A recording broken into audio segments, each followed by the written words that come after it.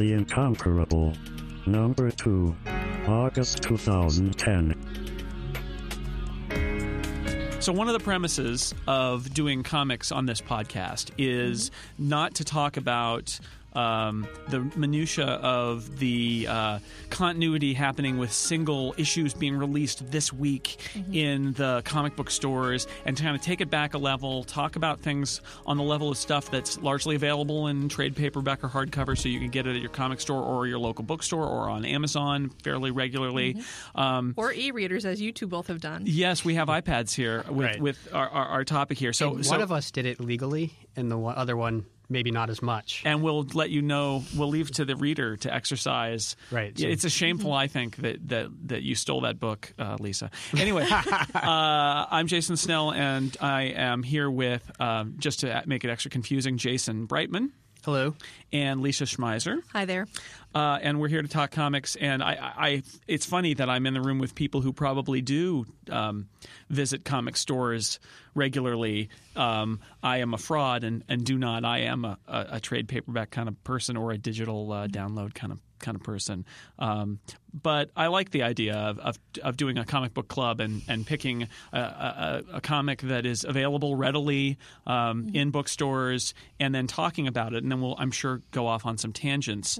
Our topic this week is The Unwritten, which is from Vertigo. It's by Mike Perry and Peter Gross. Mike Carey and Peter Gross. And this was Lisa's selection in the comic book club, I believe. Yes. And, very good selection. Thank you. So I know nothing about Mike Carey's name sounds vaguely familiar, but I know nothing about this comic and went into it with no expectations whatsoever beyond the sort of one sentence line that you used to describe it, Lisa. So do you want to kind of explain to people what this story is about? Sure. I'll start with Mike Carey and Peter Gross, both of whom have been in the Vertigo stable for quite a while. They worked together previously on the Lucifer series of comic books. The Lucifer series was a spin-off from the Sandman books. So these guys have, in Vertigo terms, they have a lineage that goes back to like the 90s. The beginning of Vertigo. More, yeah, exactly. So, and Vertigo is DC imprint, and is that a creator-owned or is that a? So it's DC-owned, which is why the Sandman was in there. But it's their adult line. Is that the best way to describe it, or their alt mature fiction? Their non-tights and flights line, for lack of a better word. Yeah. Their stories tend to focus on the supernatural, or on noirish elements, or on narratives that are not necessarily something you'd find in mainstream publishers like DC, Marvel, Image. For example, one of actually two good examples of their current line, the book Northlanders, the author of whom eludes me, but is basically writing stories about Vikings. And another is Scout. There's an alternate universe somewhere where Viking comics are like the mainstream and superheroes are like insanely random. Right. Wasn't it in Watchmen? Pirates in Watchmen. Pirates but in you know Watchmen. that there's Vikings are big. They're huge. And Thor is the only crossover hero there. Yeah, but another one of Vertigo's big, I'd say big, but more critically beloved at the moment is Scalped, which is a book about a Native American FBI agent who has to go work undercover on the deeply corrupt reservation on which he was raised. So Vertigo does a lot of, again, non-tights, non-flight. For a while, they were really into fae supernatural stuff, and they've moved away from that, thank God. But The Unwritten actually moves right back into it, more or less, because the entire book is about the power of stories to shape people's perceptions of reality, or even to create reality, depending on who has power over the story and what kind of authority the audience gives them. And that's basically the theme. That was, I thought, the theme of this whole first book, was pointing out to Tommy Taylor that, hey, stories can be truth. Truth can be stories. So the concept here is that there's this kid, or there's this guy named Tommy Taylor, or Thomas Taylor, and his father was a novelist, and he wrote a series of books that are suspiciously similar to Harry Potter books. They are, in fact, to the point where it's actually hilarious, because there's, instead of having a lightning scar on his forehead, he's got a tattoo on the back of his hand. The writing style is uncannily rolling, like with the adverbial explosions. Right. And Harry Potter was actually sort of similar to the Books of Magic, Tim Hunter, which was also a Vertigo title. Interesting. And comics. Peter Gross worked on the Tim Hunter Books of Magic all the way through the run of the series. So it's all kind of come back around. So. Yeah, there's a lot of self-referential things happening. Yeah. And they even mention the Books of Magic in the first issue of the Unwritten when they're talking about Harry Potter and the similarities of all three of them. I'm amused by the fact that it's Tommy Taylor and his two sidekicks, the girl and the boy, and it's a very Harry, Ron, and Hermione kind of thing. And then one of the issues opens amusingly. There's a writer's retreat at the house where Frankenstein was written, and one of the writers has written this fan fiction where essentially all these lovable kid characters are disemboweled, and so you think you're watching yet another example from the book. Including the prose passages and everything, and it turns out that it's this horrible kind of "what if we killed them all" kind of thing, which plays with yet another theme of this comic, which is it's all about creation and creativity and creation of fictional ideas, and how in the premise of the comic they clash with reality, because this Tom Taylor isn't Tommy Taylor, but everybody assumes he is, and then there's this spin on it, which is that you start to wonder if perhaps he is, and that this might have been based on reality, or the book created the reality, or created him, or it's fascinating. And with only the first trade, which is 5 issues.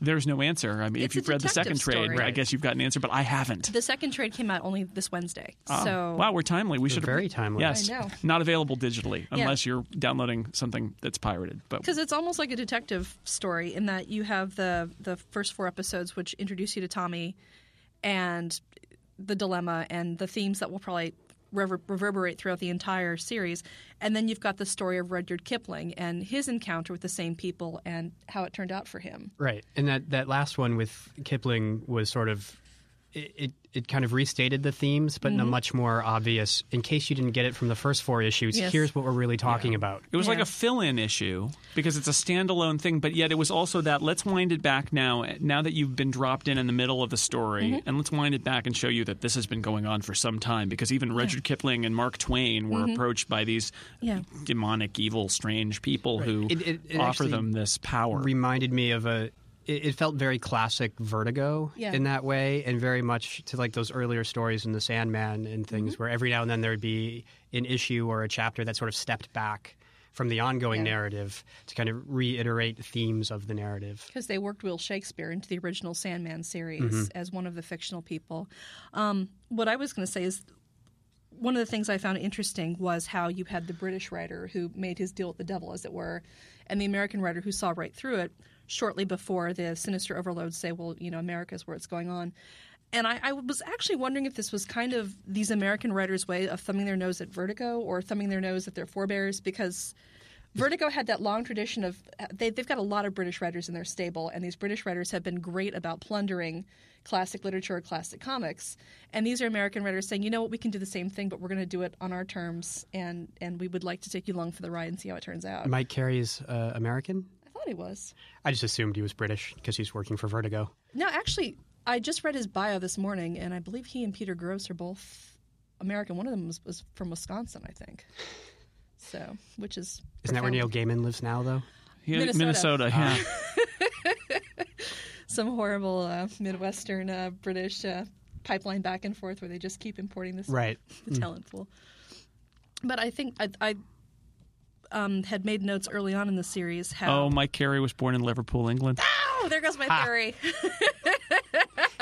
Or just reemphasizes Vertigo. And lives in London. Yeah. Is all about those Brits. There goes my theory, because I honestly thought they were making a statement about the way Americans tend to see their stories as opposed to the British tradition of storytelling and legend, where when you think about it, the British have this tradition of King Arthur that goes back thousands of years and has been polished and modified through different historic cycles. It certainly is fascinating that because the story is set in London initially, and then we moved to mainland Europe, and the characters and the references are largely for British authors, and then so in this 5th issue, the last part of the trade paperback, Volume 1. when Mark Twain appears, and there's this scene in the U.S. where Kipling comes to meet Mark Twain, it is kind of an interesting question of what are they trying to say here? Because he did sort of see through it and was able to create this work. And so I think one of the questions in this series is the series saying that creativity is essentially a magical power that is enabled by this in the series' case this source, or is it not? And is it subverted in some way, but it does exist otherwise because Mark Twain told them to hit the bricks, and Mark Twain is Mark Twain.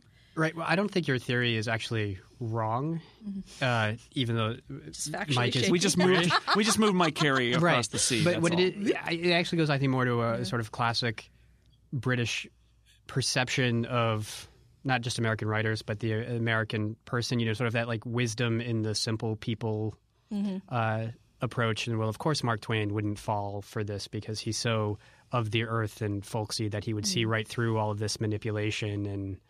Of the shadowy organization, where the Brits, of course, would fall right into it because they're all about. There might also be some. This might also be a theme that later ties into the whole fictitious geography, because at the end of the trade, they do have an excerpt from Wilson Taylor's map of. Where he puts in pins. Right. So Tommy's father, the one thing that Tommy ever really did to bond with his father, the writer, was that his father taught him the geographic locations where things that were fictional happened. Yes. Which seemed to be important, not important at the time, but seems to be very important now. It's becoming more important now, especially since when he breaks into the safe, it's remember what I taught you. Right.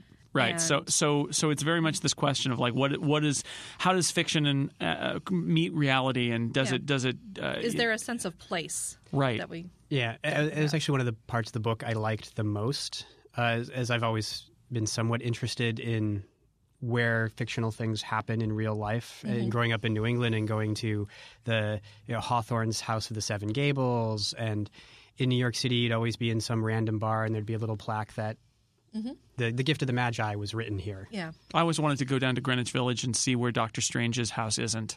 Right. Yeah. Because it's a real address and there's nothing there. And, of course, that's part of the joke is that people who don't know him, he's hidden his sanctum sanctorum behind a 7-Eleven or whatever it is that's there. In this literary GPS, as I think they refer to it in the book, is also interesting in that the book is talking about where fiction and reality meet, and then these locations are like a sort of physical place of where these things meet. The real and the unreal. So who is this guy? Who is this antagonist, this bearded guy with a scythe who kills everybody? Sorry to spoiler alert. Kills everybody everybody in this house except for Tommy Taylor. Yeah. What do we know about this guy? Is he's a representative of some force that has been around and that is steering writers to write about certain things, well, we know right? He killed Kipling's daughter. Spoiler alert. Right. Yes. We also know that he lost his hand, courtesy of Wilson. Because they mention that later. I'll take his other hand. Yeah. Yeah, they mention that in the book. And the hand is imbued with some sort of magical power because when Tommy goes to visit Wilson's former mistress, after she delivers the message that this literary cabal tells her to, it turns out that she also tried to slip in a little something for Tommy, and he threatens her with the hand. You've seen this hand. You know what it can do. Right. Right, and he does suggest at one point that he's the devil, although it's... I was actually just looking for that line. Right, I'm Lucifer, the bringer of light, says this guy who's lighting his cigarette, and he says, you might have been off by a few feet on that one. Right. Also, interesting in the meta thing from the fact that Mike Carey's most popular Vertigo book was Lucifer, the Lightbringer. Yes. See, all of these references completely lost on me. Well, so that's why I rely on you guys. Yeah. Well, there's also there's so much about this book that is... I don't know if self-referential is the right term. It's got a really rich family background is the way I thought of it, where it just you can really tell that its forebears are in Tim Hunter. Because I got to be honest, I was thinking of Tim Hunter a lot while reading this book, especially through the London sequences. And that Tim Hunter is? Tim Hunter is a boy wizard. Oh, this is Tim Hunter is Harry Potter before Harry Potter was around. Yeah, and that was part of another. It's another Vertigo. Another Vertigo. Line. Okay, and the way he was originally introduced, Neil Gaiman wrote the original, I think, 4-part miniseries with him. Right, with a different artist. It was a painted prestige thing. It was beautiful. One of my first books like that I read and really got into. And over the course of that book, Tim runs into John Constantine and I think Doctor Strange at one point. Well, that's the wrong universe. Wrong universe. Adam Strange? You're right. No, he ran into all the DC mystical characters. Yeah, it was Swamp Thing. No, Swamp Thing wasn't in it. It was Mr. E, the Phantom Stranger, a very classic 60s. I'm so DC illiterate that I will take your word for John it. Constantine, the Hellblazer. Yeah. Right. And this was just before the Vertigo launch, or really soon before the Vertigo launch. We're talking like 1991. So it's sort of the equivalent of what would have been Vertigo if it had been invented yet? Yeah. All right. The same way that Alan Moore's Swamp Thing is widely considered to be Vertigo before All right. Vertigo was invented yet. That's a good rule of thumb. And then what they did with Tim Hunter is they did Books of Magic, which was a 75-issue series, which I actually have in the flimsies. And then after that they did Names of Magic, which was a 25-issue series because people were not buying it. But one of the themes in Names of Magic comes down to the power of words to set the foundation for reality. And one of the villainous forces they have to defeat is this from what I can remember, it's this creature that springs out of a book, and the only way it is sated and ultimately defeated is when somebody says the right word. And so Tim Hunter has always been a little bit about that: what is real, what is not real, what words have the power to shape, not to shape. And these guys worked on Tim Hunter, and then they went to Lucifer, which also had this really heavy mythological background. And then this. And that what you just said about the writing the stuff is what's shaping reality. In the fourth issue, that's exactly what happened, where you had that bad literary gathering of horror writers. Yeah. You know, in the house that Frankenstein was written in, discussing horror. And then the book becomes a horror Genre conventions. Bad genre horror. Oh yeah, killed one at a time in a dark house in the middle of a storm. Yeah, right? and that reminded me of was it the movie Adaptation? Yeah. Which had that same sort of. The movie was talking about, oh, we don't want to become this thing that's going to be all shoot 'em up, car chasing, and then the movie becomes not my favorite movie. Yeah. I actually think I think the clever thing was that was what they were trying to do, and in the end, they succeeded in making a bad movie about making a bad movie. Right. Because it didn't seem ironic enough. It just seemed bad.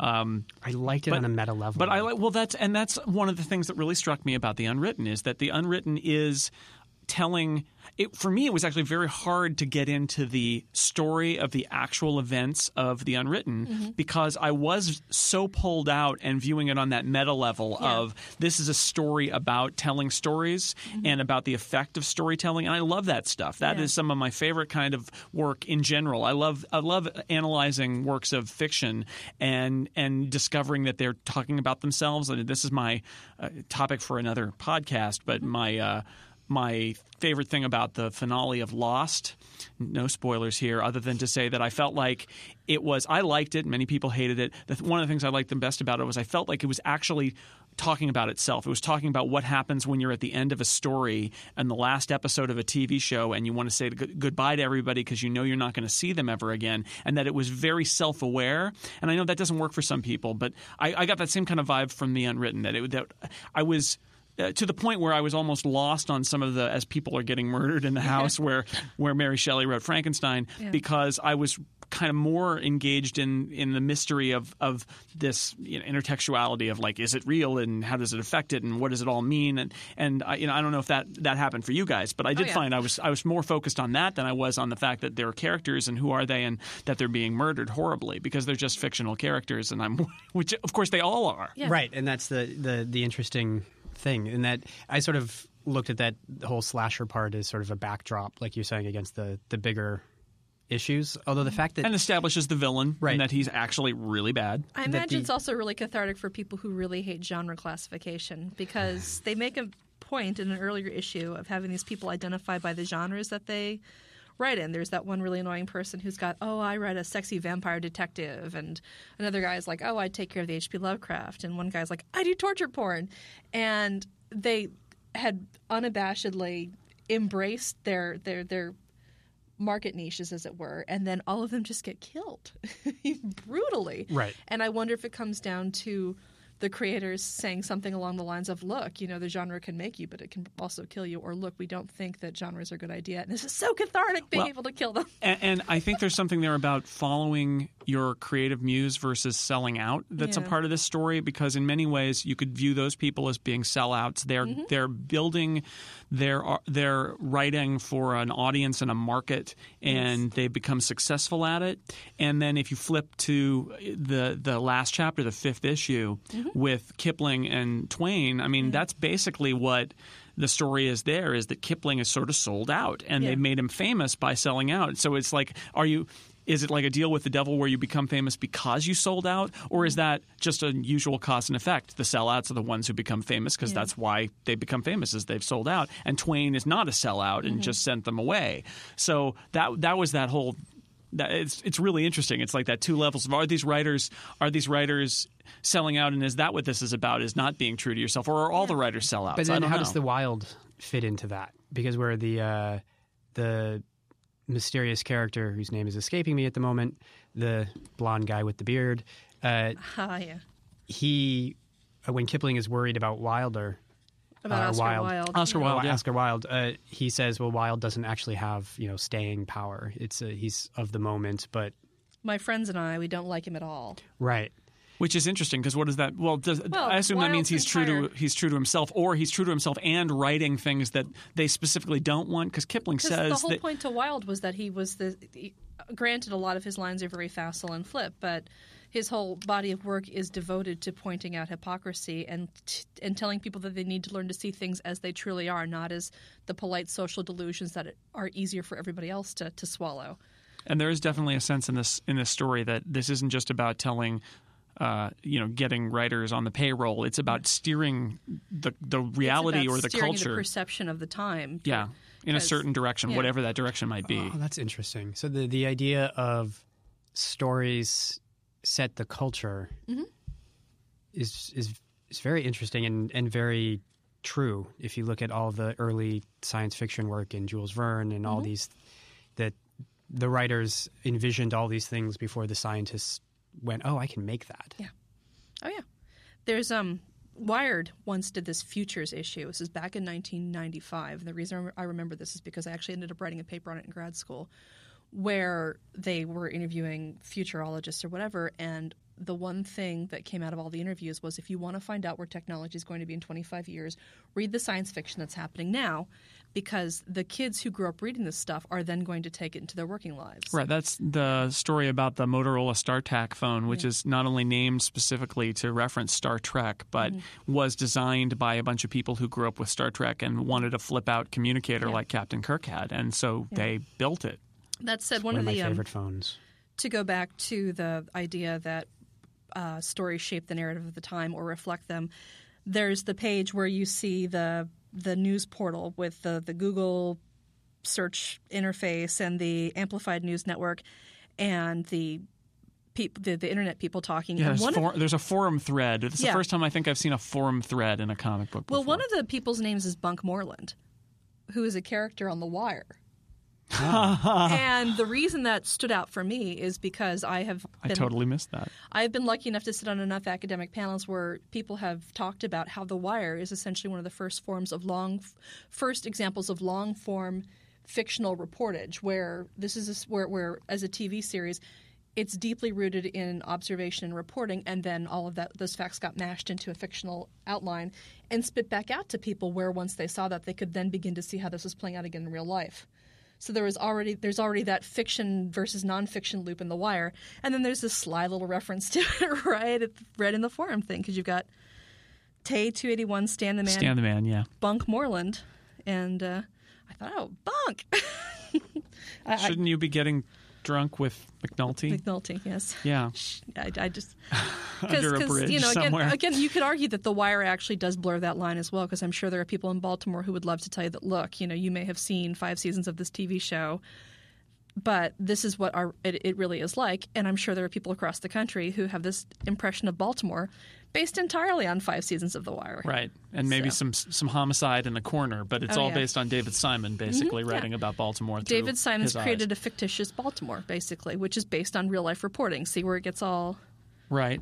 Right. That's interesting because it is fiction based on reality, and that is one of the core questions in The Unwritten is Tommy Taylor a fraud who was adopted or stolen from Eastern European parents, or is he real? And is he the real Tommy Taylor, or is he just a kid who had none of that? And was he created by the stories? Into existence, because and hence the name with The Unwritten. And what does the name of this comic mean? Yeah. Well, there's all those people who get unwritten, who they are dissolved into words in the book, which I sort of like visually was really compelling. We're talking a lot about this on the sort of the meta level, and I don't think you can actually talk about it on not. And isn't a successful story like this something that you can enjoy on the meta level and get all of those sort of references, but also on just the reading it as a simple story? And does this work as a simple story? I was going to say I would love to find out the impression of somebody who wasn't familiar with Vertigo. Well, that's me. Or fantasy. And so, Jason, what is your impression? Well, as I alluded to earlier, I did have a difficult time really getting into it on that simple story level, because I kept thinking about, wow, this is playing on a lot of levels here, because it's a story about stories, and and it wants you to view it that way because every issue begins in a story and then pulls you out of the story into reality. So it was obviously I'm not going to get any of the references to not only to other works, but also just I don't know the history of the kind of things that Vertigo produces, where you'd look at a Vertigo thing and say, oh, it's a Vertigo thing. I got that. Yeah. I think I'm up to like the 5th issue of The Sandman. I'm like completely illiterate about that sort of thing. I hear that Neil Gaiman is good though.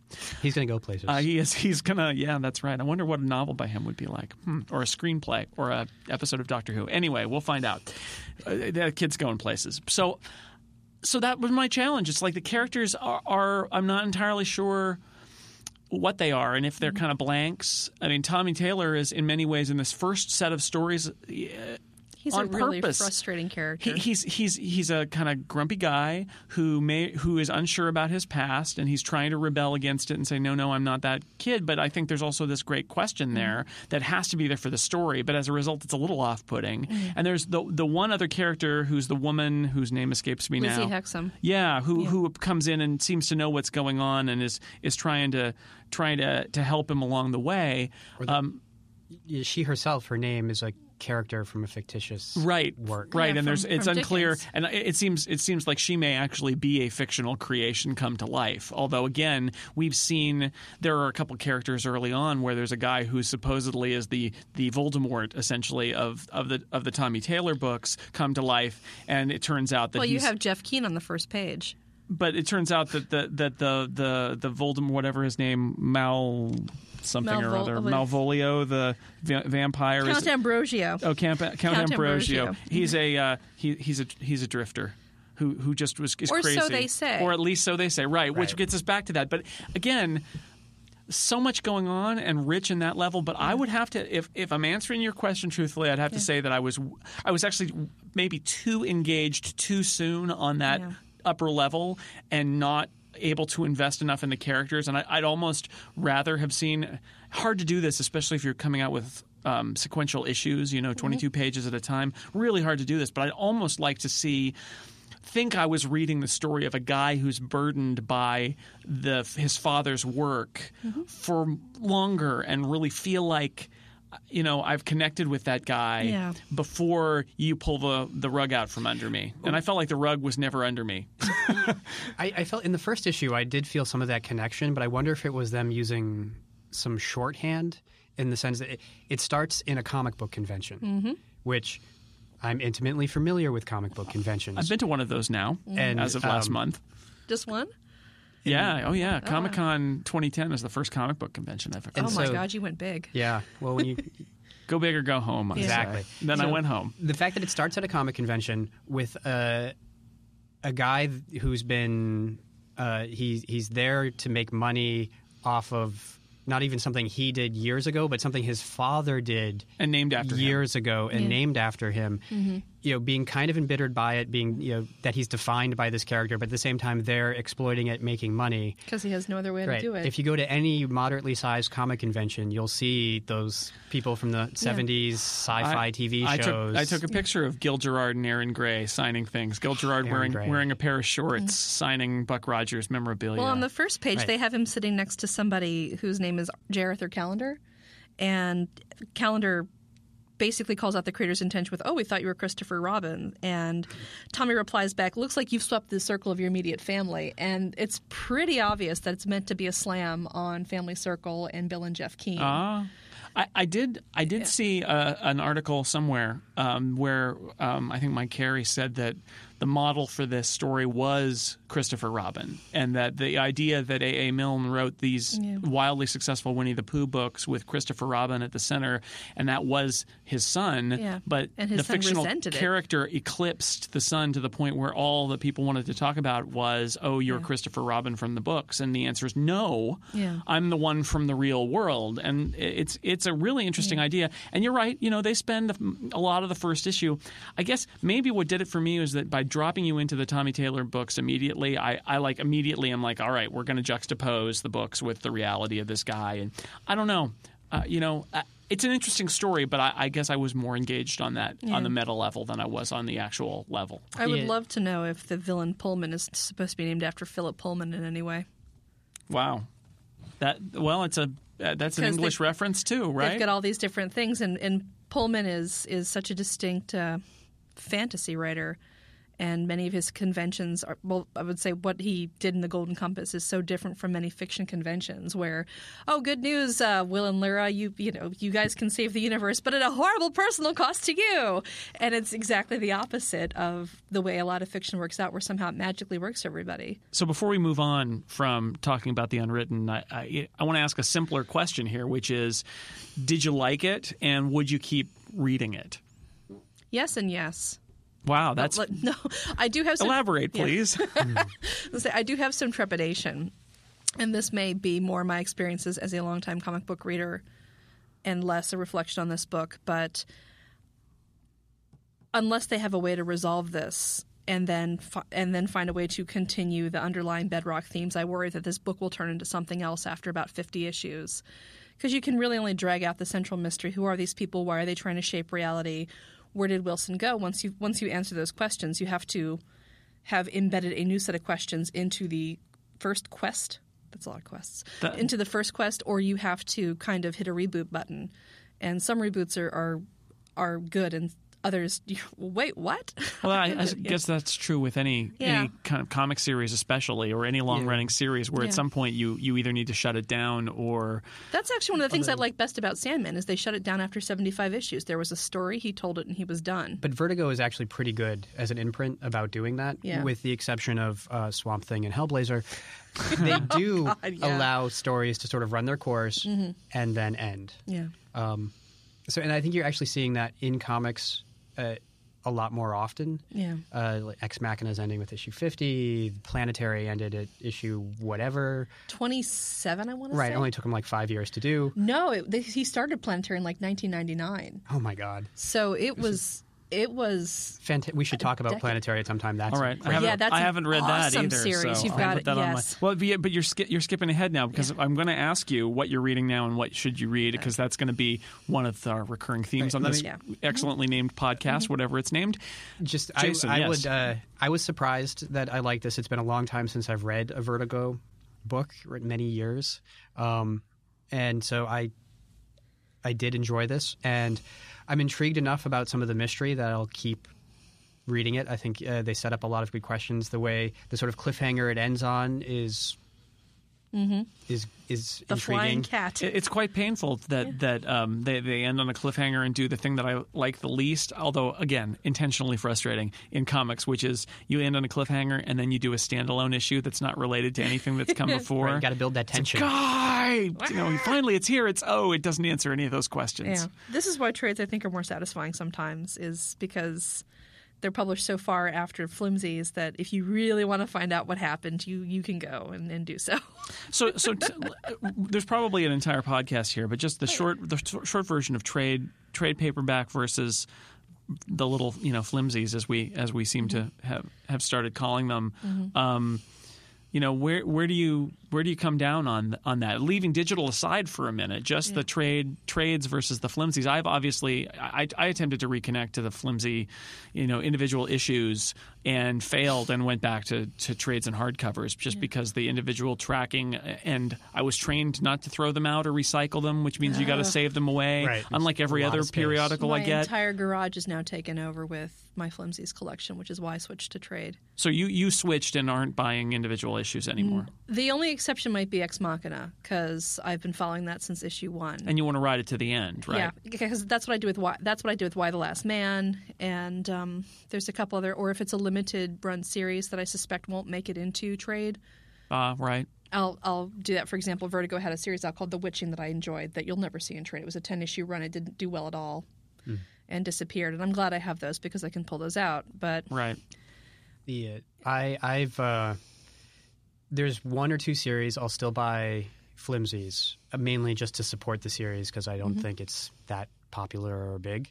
But then I had switched entirely to trades, and now I'm kind of dropping trades in favor of more omnibus collections. In like either the hardcovers, absolutes. The big $100 the entire collection in one of those. Because now reading a floppy takes like 2 minutes, and it's sort of very disposable. But now even a lot of trades, there are 5 issues of these 2-minute floppies, so a trade is like 15 minutes of reading a lot of times, which that's not enough for me anymore. It takes me longer to bag and board a flimsy than it does to actually read it. The absolute collections tend to be 24 plus issues. And to me, that's a good experience. And you're getting a more complete story as a part of that experience too. Yeah. I have some things I picked up in trade because I haven't been sure I wanted to commit to them, and then I end up with them in trade, and I'm like, God, I wish I had just like Invincible. Yes. Actually, you bought me the first 2 trades of Invincible, and they're great. And I actually wish that I had the big hardcover omnibuses of those, and I may go back and do that because that's another topic for another show, I suppose. But I love Robert Kirkman's Invincible to the point where I should have just committed to the hardcovers like I did with Ultimate Spider-Man, which I just have the whole hardcover. For Planetary, I bought the first Absolute collection, and then I had to wait, and that's all I had read. Yeah. And then I had to wait 3-4 years for the second Absolute collection, which just came out, and to finish the story. But now I have to go back and reread the first Absolute so I can read the whole thing at once. But that's the problem with the bigger you get in the collections, the longer you have to wait between collections. Yeah. Right. Even when I was doing the Marvel or soft covers of Ultimate Spider-Man and waiting for the hardcover, it's 2 trade waits, so it's like a 1 year. Yeah. Yeah. So it's a yearly hardcover that drops on your desk, and you're like, all right. Which is not that different from the Harry Potter series or any other kind of novel series where you wait a year or 2. I was thinking it's like the difference between when television shows get broadcast on the air for the first time versus the DVDs. Right. Because there are shows where Back to the Wire. Well, I actually watched The Wire as it was on HBO. And I've been watching it on DVD. And I actually think that there's a substantial difference between when you watch a show and it airs every week and you have a week to let it percolate in your brain and you think about it and you invest all these expectations into it. I actually have to do that with The Wire. I can't watch The Wire like candy because it's not candy. But, okay, here's another example. Watching television on DVD. One of my favorite junk series is The Tudors. I just find that series delightful. It's hysterically funny. Jonathan Rhys-Meyers plays Henry VIII as an unhinged lunatic rock god. History has been tied up and left in a closet somewhere. I think if I had watched it episode by episode on Showtime, I would have been very frustrated because, they've dropped this storyline and, this person was on this episode and you never see them again. I download entire seasons from iTunes and just run them when I'm working on something or if I feel like watching 2 or 3 in a row, and it's a much different experience. And I feel sometimes that reading single-issue comics compared to reading the entire story arc through a trade, it's the same thing where you can be really disappointed by a single issue, or you can be really elated by a single issue, but when you see it in context in a trade, it's a different experience and a different reaction. Well, when Watchmen came out, I read Watchmen as it was coming out. And actually stopped reading comics after the last issue because I felt like it had made everything else pale in comparison. I'm all done. This will never happen again. And it took years. But that experience was really you would read issue 1, and then a month later you would read issue 1 and issue 2, and then a month later you would read 1, 2, and 3, and you had enough time to read the text in the back where there were these detailed excerpts that would take you longer to read than the comic, just these 3 or 4 text pages. And then by the end, there were 2 months between issue 11 and issue 12. It had been monthly up till then. Boy, that was painful when they delayed that a month. And what a cliffhanger. And again, then it's read 1 through 11 so that when 12 hits. And that's a very different experience to have all of that time to ponder versus not. I think that's why I was so disappointed with how J. Michael Straczynski's Rising Stars ended, is because I had to wait a billion years for the final issue.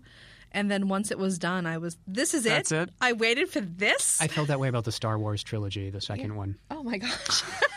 That's right. I waited half my life for 3 more Star Wars movies, and this is what I get? Yeah. Yeah, you're right. I mean, Rising Stars, I think if you'd read all of those as a unit, have been as angry it might about not the have way been it as went. disappointing.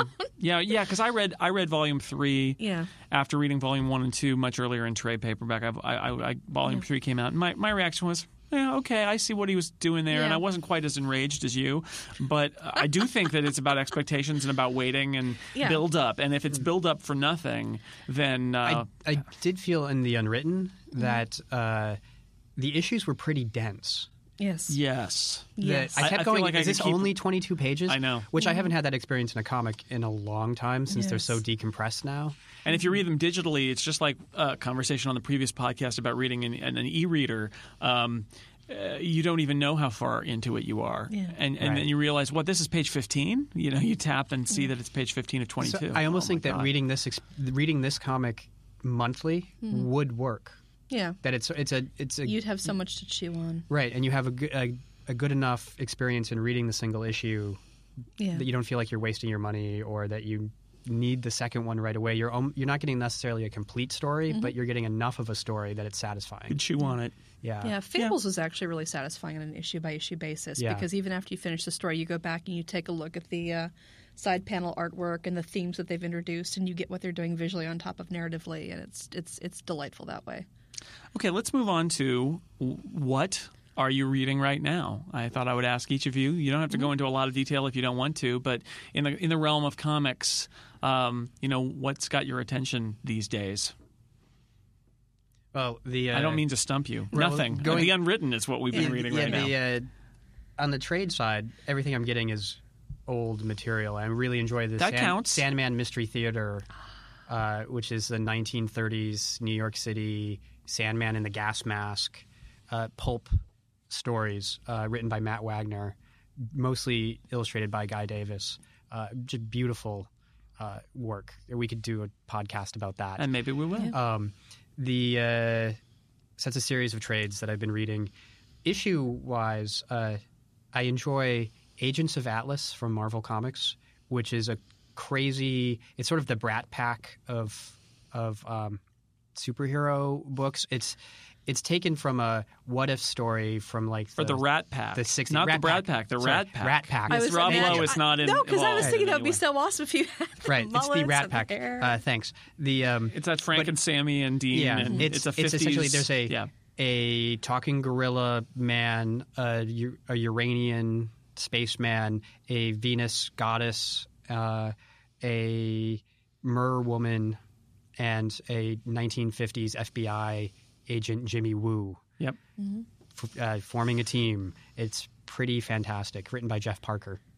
Yeah, really good. I read the miniseries of that on your recommendation, and really, really good and funny, and it's actually and interesting because that is one of those rare cases where you've got a publisher-owned scenario that feels a lot more like it was a creator-owned book because there's so much creativity that goes into the building of that from some old characters that they found laying around in the Marvel intellectual property bin, right? Yeah, characters that were in like an 8-page backup story from a comic in the 60s. Yeah. And bring them into the modern day, quite literally bring them into the modern day, thaw them out and put them down in today and put them in charge of a evil organization. Criminal syndicate. Yeah. Good guys in charge of a criminal syndicate. Under San Francisco. Yes. Nice. They could be right here, right now. I love reading comics set in San Francisco just for that reason, because I love seeing what landmarks they get or what ones they create. I keep meaning to read those X-Men issues where they moved to San Francisco. I know, yes. And Zatanna lived in San Francisco for a while, so it was fun when she was doing that. Because in Seven Soldiers, they explicitly reference her living in San Francisco and attending a superhero support group in the East Bay. I was just telling him about Seven Soldiers. Yeah, we should. I've got all those. If you want to borrow, well, you'll download them anyway. I was going to say I've got no.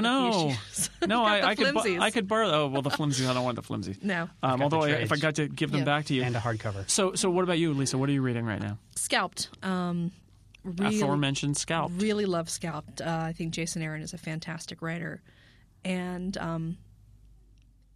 it shows you characters that you don't see in a lot of other stories. Period. So I'm enjoying, and plus it's noir, and I have a soft spot for noir.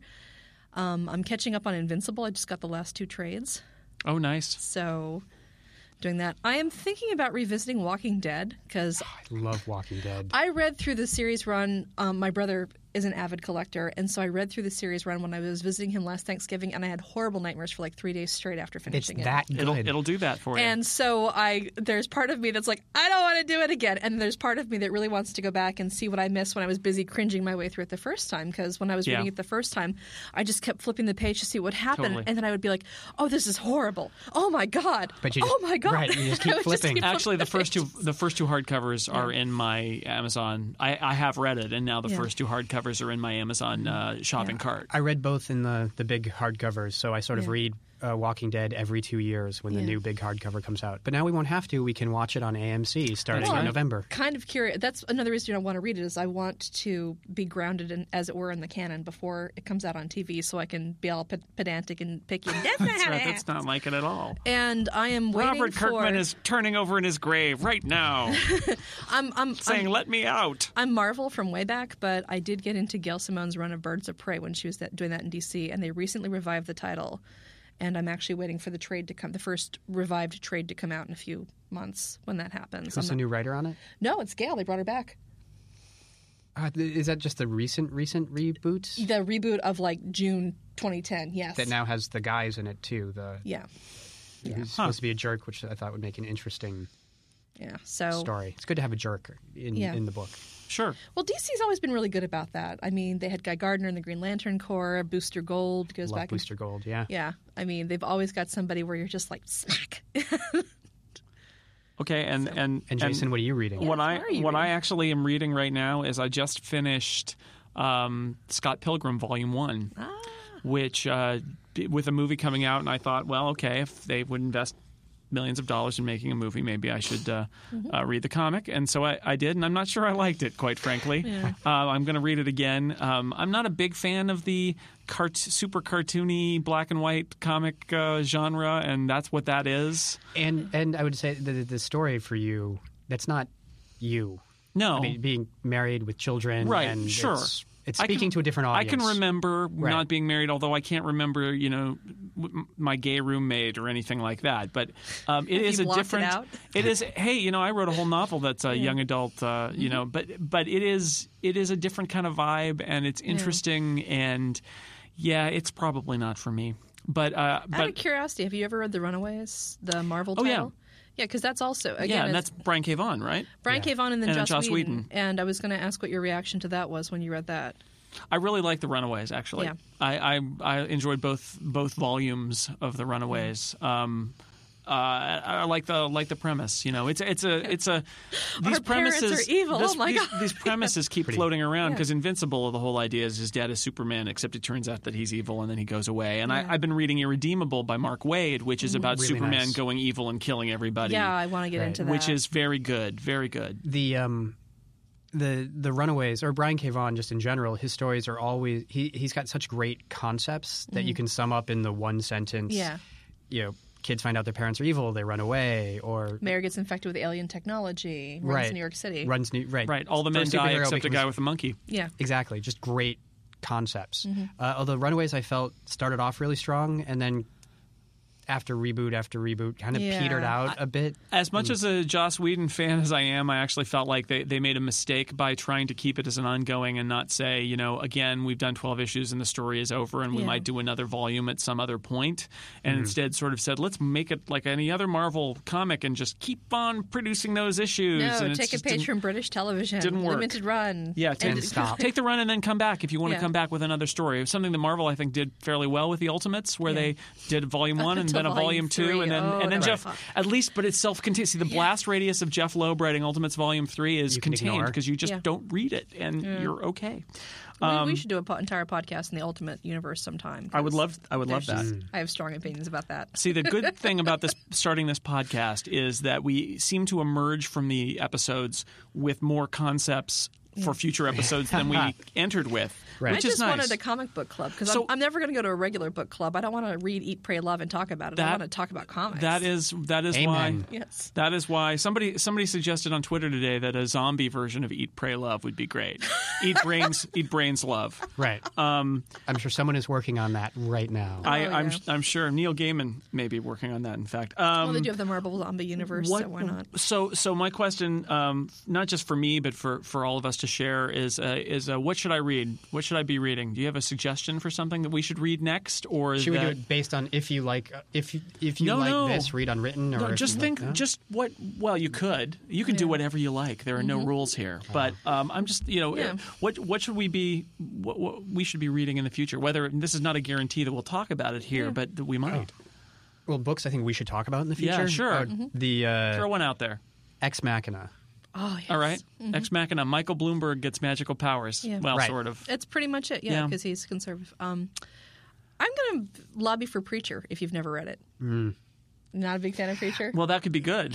Yeah. Well, I started reading it back when it first done, and I've tried the trades every now and then, and I've never successfully been able to finish. It could be my we can get into it in a future podcast. It'd be pretty exciting. The Planetary. Yes. Ooh. Planetary for sure. Archaeologists of the Unknown. Because that also gives us an opportunity to talk about that universe that they created, which ties into The Authority and Stormwatch as well. And I recently read The Authority, and I thought that was actually pretty good. Oh, yeah. The spirit of the 20th century. Yeah, the first iteration of it's really good. They've rebooted it a few times, and it's gotten really... If you just read the Mark Millar stuff or the Warren Ellis... Right. Yeah. Just those two, it's awesome. And it's actually more impressive if you consider when it was written, which was late 90s. There's now actually a Superman. Everything is like that. Authority got under the skin of some writers so badly there's a Superman issue devoted to debunking it. He's like, I'm not gay? Is that what they're debunking? No, basically it was because one of the bedrock premises of The Authority is, look, we're gonna take responsibility and do things that you people will shy away from doing, and there is an authority-like cabal that runs wild through the DC universe for a couple of episodes, and Superman takes him in hand and says, we have an obligation to live to this higher standard. Isn't that rebooted the rebooted Justice League? With Unlimited with or Grant Morrison, where the aliens come from another planet and they basically say, we are superheroes and we're going to take over and make the world a better place, and the JLA is like, what the hell?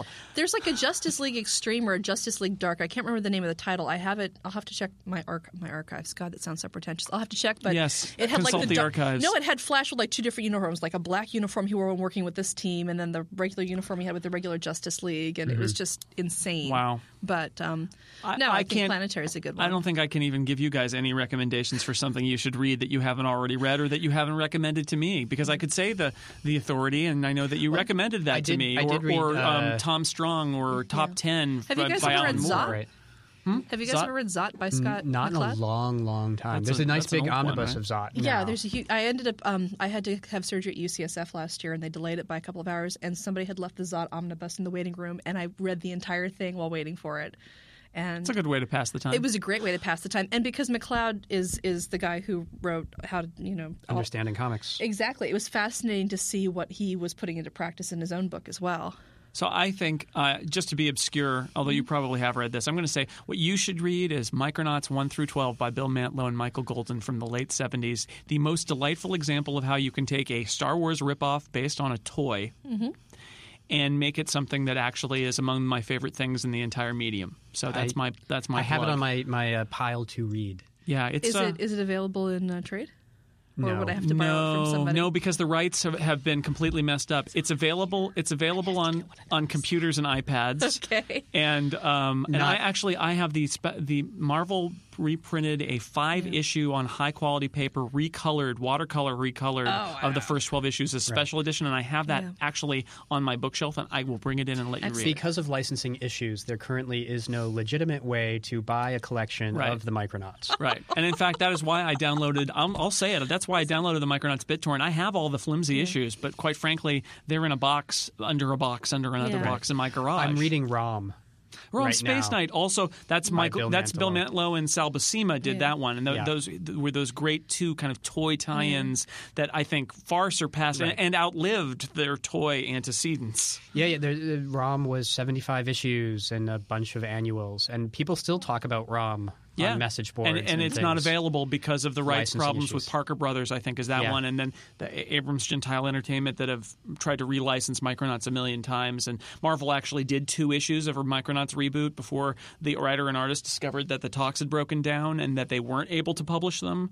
And But anyway, that first run of the first 12 issues, that's just huge fun. And you can see the Star Wars influences, and you can see them trying to find ways to get these toys in but not have them be toys. And as a 7-year-old, basically, that was the thing that blew my mind and opened up my world. I just bought my nephew a whole bunch of Star Wars comic books for his birthday. birthday. Both of those are classic 70s Marvel style stories.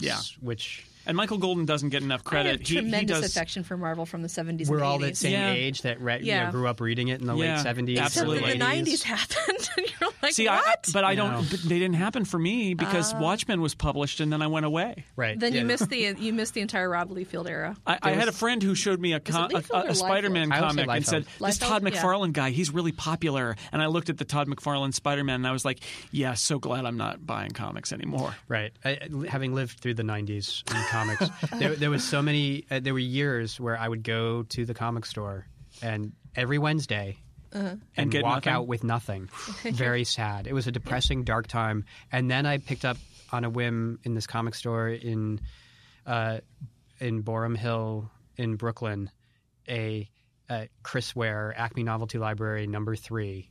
And that just opened the entire world of like indie comics to me, which sort of saved the 90s. Indie comics used to be lame. We should people who can do mainstream. We should wrap this up and spend it for another time. But they used to be lame. I mean, I bought John Sable Freelance by Mike Grell, and that was pretty good. And Dreadstar was Jim Starlin owned it, and that was pretty cool. But there was not, and there was your Elf Quests and your. You make fun of the Elf Quest. Elf Quest got me through 10th grade. Wow, I believe it. My 10th grade English class was so boring that my friends and I would pass around our issues of ElfQuest and go back, and it's eye-rollingly bad. I'll admit that. It's like Don Bluth put to paper. But they've come hysterical. a long way. Yeah. And it actually, they've at gone the time, mainstream. Well, yeah, at the time, you would never get an indie comic like Invincible, which is essentially a Marvel comic except in its own universe, and that's so great because it's freed from all of that stuff, but it's still that kind of tone which I grew up with and I love. Yeah. So before we go, I will say, following on my recommendation of Micronauts, something that you can get when you talk about us being children of the 70s of comics. So are many of the creators out there now, which is why you start to see those echoes. And I have the hardcover of Planet Hulk, which is by a guy named Greg Pak. Planet Hulk is so rife with references and homages to the Micronauts, especially those first 12 issues, that when I first read it, I was so excited. I was like pacing around my house because it's like, oh my God, somebody else remembers the Micronauts and they've done a comic, and he's a comic book writer now. And it's the Hulk with these aliens and the robots, and it's just like and it's hilarious, but it's true. I mean, and there are actual characters that are clearly analogs of it. So that would be my secondary recommendation. That is available widely and is a nice self-contained story that isn't really related to the rest of the Hulk mythos. It's just kind of a what if there was a big strong guy dropped down on a planet and then things happened. All right, well, then I guess until next time, and I hope there will be a next time now that we've got this all these ideas of places we can go next. Thank you for listening to this excellently named podcast, whatever its name might be. Until next time, I'd like to thank Jason Brightman, thank you, and Lisa Schmeiser. Thank you for having me. I'm Jason Snell. Please join us next time. Who knows what the topic will be, but we hope you enjoyed listening.